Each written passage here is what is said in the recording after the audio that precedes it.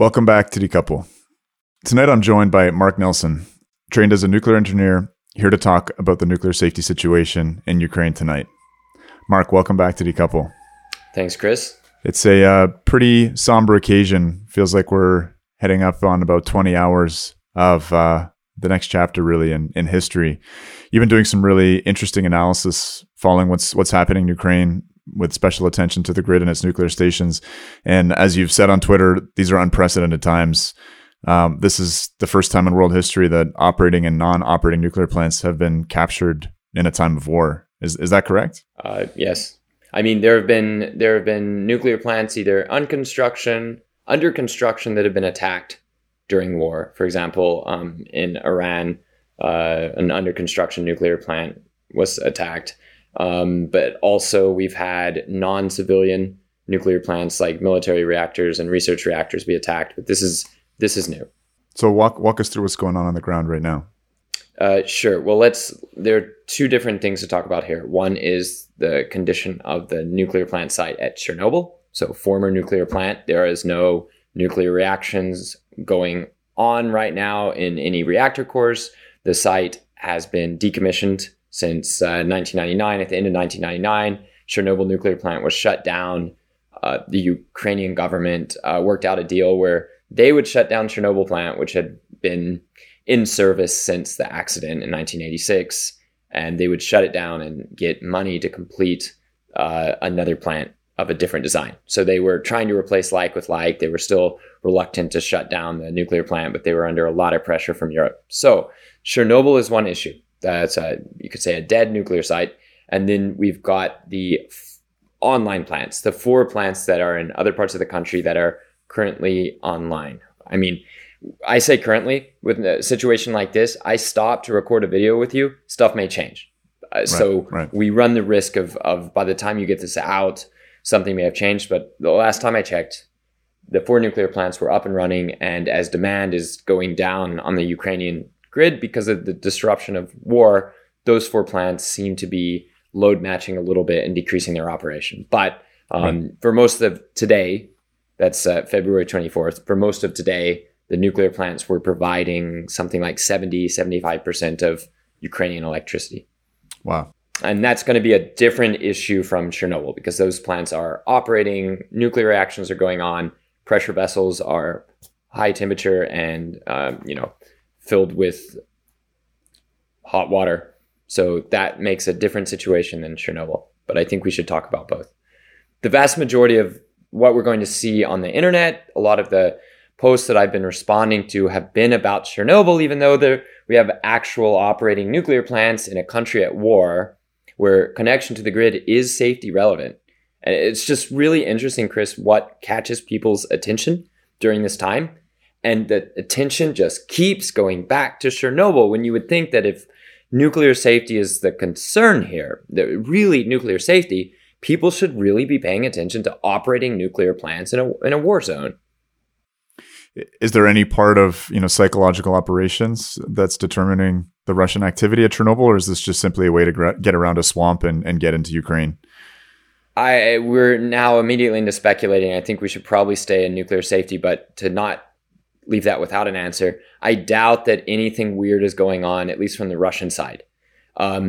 It does appear that Russia has control of the site. It's directly on the path through the Pripyat marshes on the road to Kiev from the north, from the northern border. So it's like it's something you would have gone through anyway. And so I don't think there's anything from the Russian side. The Russians appear to be holding it. I've seen some reports. I haven't seen it confirmed that artillery shell may have hit one of the facilities there, perhaps some of the spent fuel storage areas from the operation of the plant. That's something different than the reactor 4 that had the meltdown and the explosion and the sarcophagus. And the outer containment. So that appears to be happening. The very first notes I saw about Chernobyl earlier today were, I didn't really like the tone, but I don't want to critique people in a time of war when your country's under attack, but it was like, Chernobyl is dangerous and we're about to lose it and it's going to blow up and all that stuff, which doesn't make a lot of sense, but I think almost anything is forgivable if you're the country under attack in a time of war. But I don't think Russia's done anything intentional, and we can discuss what that means from a radiation perspective. So what we've seen is that in recent hours, radiations on gamma ray sensors, so gamma radiation is one of the types of radiation that is high energy rays, sort of like X-rays, but with a little more zip to them. Gamma rays are what you would use at the dentist to take photos, X-ray photos of teeth, right? Okay, so gamma rays you can build detectors for, and there's a big network of detectors all around Chernobyl. It's one of the things that lets people know it's safe for tourism. It's a very popular tourist site now.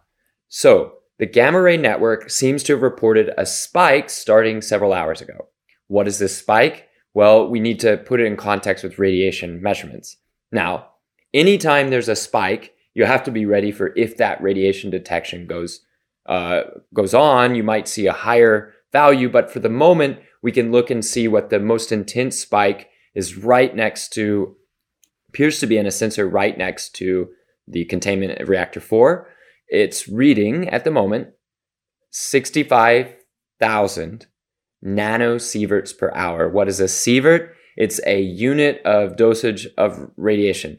We won't get too much into the different dose types. Let's just say it's 65,000 nanosieverts per hour. What that is 65 microsieverts per hour, or 0.065 millisieverts per hour. What that means is it's comparable each hour in that one hotspot that seems to be about 10 times higher than other nearby sensors. It means that sensor seems to be reading a dosage that's about the same as a transatlantic flight dosage to passengers or crew. Now, of course, a transatlantic flight is between 6 and 10 hours, so it's not nothing, but it's something we should watch. It's just a smaller issue than, if you're site staff and you got occupied because your country's at war. It's more important. So there are elevated readings. The dosages are not very high, and the spike is in a very specific location. We will keep watching it. But this is not something where even if you dispersed a ton of material, if you like intentional attacks somehow exactly hitting spent nuclear fuel, and if somebody tried to, retribution or somebody that tried to get into containment and blow something up, let's just ignore why that would happen or who would be asked and actually carry that out, with it being the most famous radiological site on planet Earth. But let's say they did. Then you would have the best prepared radiological site on planet Earth besides Fukushima Daiichi in Japan to detect and determine what type of radiation is where and how to clean it up, how to address it. So I guess you could say we're prepared if something weird does get done to the site. We're ready to take a look, but this is a relatively small problem compared to the days and even years after the accident itself, when Chernobyl served as an active work site, not just for the cleanup, but for the operating plant. So I think it's pretty safe to say Chernobyl is not our concern here for radiological hazards. It's a concern for the occupational hazards of either being taken over by a foreign occupier if you're a site worker, or if you're an occupier and that comes under shelling if forces repulse the attack and drive the Russian forces back north to the border. And just clarify one more thing for me as well. I mean, this is nuclear material from the accident. It's been sitting there for almost 40 years.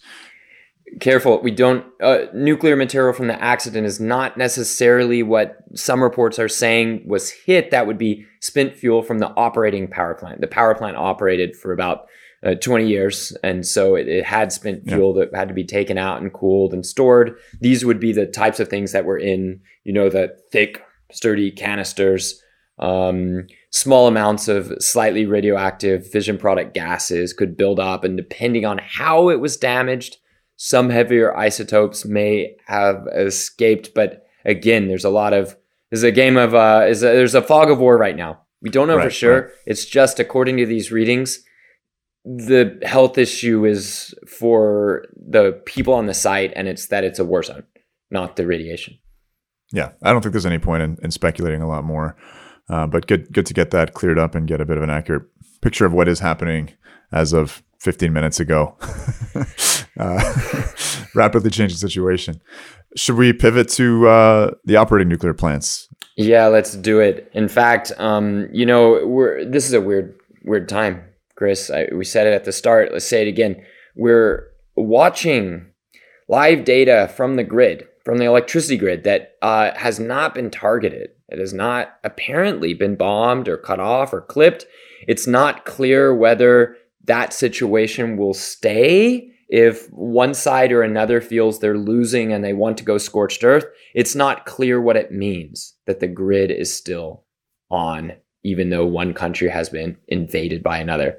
I can't say that I can make a lot of sense out of it, but that's the situation we have. Why am I concerned about that grid going off? Besides the fact that the electricity working or not matters a lot as a humanitarian situation for a country of tens of millions of people, it matters because connection to the grid is what allows a nuclear plant to function normally and to be assured of safety. So just as an example, at Fukushima Daiichi, you had a plant with a way too low seawall be hit by the shockwaves from an earthquake. That shut the plant off, shut the reactors off as much as we could tell. Automatic cooling systems started cooling the reactor. Then the wave hit and wiped out what was left of the grid. The plant is disconnected from outside power. Their backup generators, big diesel generators, were flooded. They were in too low. That led to a lack of ability to keep the still hot, decaying. I mean, the heat was decaying. Once you turn off a reactor, immediately it goes from 100% power, if that's where you were, to about 5%. That 5% declines hourly, declines every moment, but hour by hour until within a few days, you're at a very, very tiny fraction of original heat in the reactor core. But you still got to cool it or it can start to melt.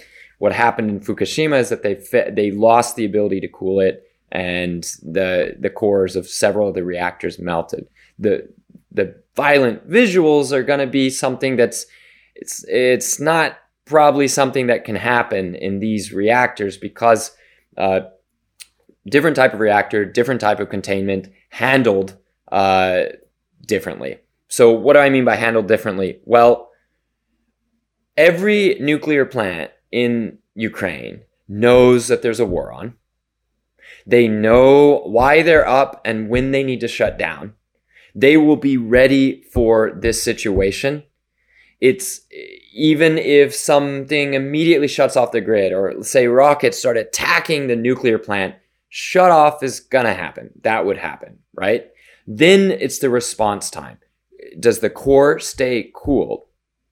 Does water keep circulating through the core even though the reactors have shut off, the control rods have dropped, the reaction has stopped? Still in the fuel, there's still some heat from a little bit of delayed neutrons in the reactor, and also then for a much longer period, just the various isotopes continuing to break down over time. What you're describing at Fukushima is this, I guess, so-called total station blackout, when there's no power coming from the grid. And in their case, their backup power wasn't there. I guess their batteries ran the cooling for a little while, and then there was nothing. Were there post-Fukushima upgrades made, I guess, at plants around the world to, like, this question of a total station blackout became something that was considered, I think, around the world? Were adjustments made to make sure there's a resilient backup in place in case the grid goes down in Ukraine? So I definitely know the most about the American situation. Yes, extremely intense backups, upgrades were made to every nuclear plant. So I'll probably be able to come back maybe tomorrow with much more specific details on what was done to Khmelnytsky or Rivne or South Ukraine or Zaporizhzhia plant. Those are the 4 plants that are all using one of 2 different sizes of Soviet then Russian VVER reactors. That is the same type of reactor as the pressurized water reactor in it's like 2/3 of American reactors are PWR type, which is our word for what in Russia is the VVER type. That type of reactor took over all new reactors after the damage at Chernobyl. The Soviet Union stopped building the Chernobyl type of reactor, right, and just built the PWRs. So I will need to get back to you on the specific changes made to those units. The key, the really big thing that matters to me in this story, and I know it matters to the folks on the ground, is just being in a state of emergency readiness, expecting the grid to need to turn off. It means they've got, at this point, 24, we're going to be going on 36 hours of knowledge of needing to be ready for a station blackout. This is really critical time. That's time that Fukushima just didn't have. And this is not going to be a situation where you have absolutely massive total devastation to everything around. There's a lot of Russian forces attacking, but there's still not, you can't quite compare what this overwhelming tsunami and colossal earthquake was compared to even if Russia, for reasons that I don't know, they haven't even attacked the very vulnerable grid. They decide to start attacking what, if they capture the country, would be their nuclear plants. Not saying that's going to happen, or certainly not that it's good, just that if you're an occupying army, what are you doing attacking a nuclear plant? Well, but that's the level of preparation that the plant directors have to have. That's the level of thinking that they have to have. But it's not just that 24 or 36 hours warning that there's an active invasion. Ukraine's been on a war footing for a really long time. So I hope to be able to come back to you with details of what Ukraine has specifically done in response to this war footing since 2014 to secure emergency shutdown and emergency cooling of their plants, God forbid, if necessary. Right. And up until now, all the plants are still in Ukrainians' hands. There's not been a hostile takeover. Okay, so the working plants, obviously not Chernobyl. We covered that. We need to check and refresh on Twitter the various accounts following the military's progress coming up from the south. Zaporizhia nuclear plant is the one I've got my eye on. It's the plant that's quite close to the Crimean Peninsula, about a 4-hour drive north. Last I checked, Russian armies were circling around from Crimea to take one of the biggest cities in the southeast of Ukraine, Mariupol. And in that process, they're getting closer and closer to Zaporizhia nuclear plant. That is 6 Vivers, 1,000. So about a 6 gigawatt plant, colossal facility. And we will see in the coming hours whether the Russian armed division, the armor divisions have advanced as far as Zaporizhia. Do you have anything else to add on this file? Or are we getting kind of too far into speculation? Is there more you wanted to address on the topic of the operating plants? Yeah, let's go away from the operating plants and just a few seconds more broadly. We have nuclear plants as tactical objects in war. We have an occupation of the single most famous, most infamous nuclear site on planet Earth at Chernobyl. Will this lead to more nuclear fear or less nuclear fear? Will this lead to more nuclear plants or fewer nuclear plants? We've already heard today about countries canceling Russian nuclear plant deals. We're talking deals that are billions of dollars and take 5-10 years to develop in some cases, just being canceled overnight.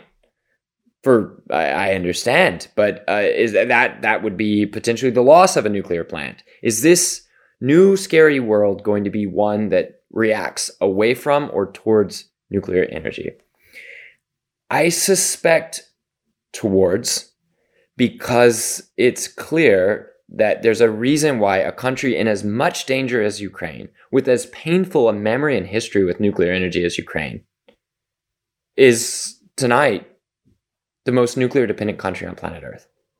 It's because when all the chips are down, you must have the best, and the best energy source is nuclear. It's the smallest, it's the most controlled, it's the least waste, it's life when your life's in threat.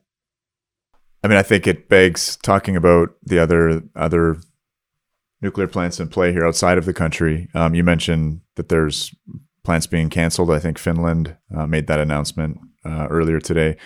I want to pull you over briefly to Europe, though. Belgium, Germany. Any ideas about or any hints at changes in opinion on their phase outs, given how dependent they are on gas in terms of making that transition, and this new dynamic where Russian gas has got a pretty big appearances problem, pretty big marketing problem right now. It's still flowing. It's still being bought, right? Germany and Italy are resisting those ultimate sanctions. There's going to be a lot of backseat judging, both deserved and undeserved. I do not know what I would have done if I were an ambitious German leader with a more or less anti-nuclear population and an easy path to just getting Russian gas. I mean, I would like to think that I would stand up for what's right, but I don't know. It's not clear what Germany is going to do. Belgium, I think Belgium's going to have a really hard time. They were already going to have a hard time getting rid of 50% of their electricity supply in 3 years, Chris. Not just pretending to replace it with renewables like they try to pull off in California or Germany. Like, not any chance. No one thought there was a chance. The Green Party backed down from protesting gas in order to make sure that natural gas could be infrastructure. Billions of dollars, tens of billions of dollars worth of subsidies for billions of dollars worth of natural gas infrastructure added to the country that does not produce natural gas in order to get rid of an existing relatively cheap low carbon energy source. That is just probably not going to be tenable anymore. We're already hearing statements from Tina van der Straten about her uncomfortableness moving forward with this phase out. Now, she's sometimes phrasing it as, oh, this proves that uranium is bad too because we have to import uranium. I get it. She has no idea what the units are. She doesn't know what the numbers are, the cost. She's green energy minister to beat all green energy ministers, proud of knowing no numbers at all. So she's going to say, oh, well, we have to import our uranium. Okay, it's like single truck per reactor per year. That's a joke. That's not, you could stockpile 100 years if you needed to of uranium fuel within a few years. You can. A single hedge fund has started a uranium fuel repository where they're stacking up millions of tons of uranium in a few months. That you just can. It's really tiny. It's really heavy. You just can store it. So that those weird statements aside, that uranium doesn't count as your own energy because you have to import a few bundles of it per year, I think she's going to have a very hard time with her coalition partners. And I think she's going to have a very hard time with the Belgian public. And look, everybody is watching Germany and Italy twist in the wind and trying to not disturb the flow of fossil fuels, which is unabated. In fact, natural gas shipments are up today compared to yesterday from Russia through Ukraine. Through the natural gas pipelines. Yeah, no, Ukraine's not using that gas, at least not directly. They're not using any of that gas. There's a pipeline going through them, and countries to their west are buying the gas, right? Those contracts are long-term contracts that typically include options automatic increases in flow if the spot price, that is whatever the price is this moment, if that price gets higher, then that can drive up more flow automatically with the terms of the contract. That's happening. It's very clear that Germany is constrained by needing the fuel. Yeah. I guess now there are other countries that need that fuel a lot that seem less constrained, but they don't matter as much as Germany when it comes to vetoing policy at the EU level. Mm-hmm. Now, look, we could probably stop there on those topics because we put out a lot of material over the last year and a half on these subjects specifically. The natural gas issue, we have an episode on that. The Germany-Russia gas geopolitics, that was before the energy crisis started. And we mainly focused on Nord Stream 2, not Nord Stream 1 that continues to flow full power right now. But people can make the adjustments and read the story forward in time themselves. We also have a episode on Russian nuclear. Why are almost every why is it almost every time there's a nuclear deal, it's a Russian plant that's winning that deal and getting sold? So we have an episode on that. I think we've covered the nuclear safety critical issues to the extent we can tonight. And if there are updates that are worth covering, I'm sure we'll be back and I'll get the information for you on what were the post-Fukushima adaptations, if any, to the emergency shutdown capability at the VVER plants in Ukraine that are online. Well, obviously a very rapidly evolving situation, Mark. Thanks for paying such close attention, keeping us updated on Twitter and making time for us on the Decouple podcast. Appreciate you coming on. Sure, Chris.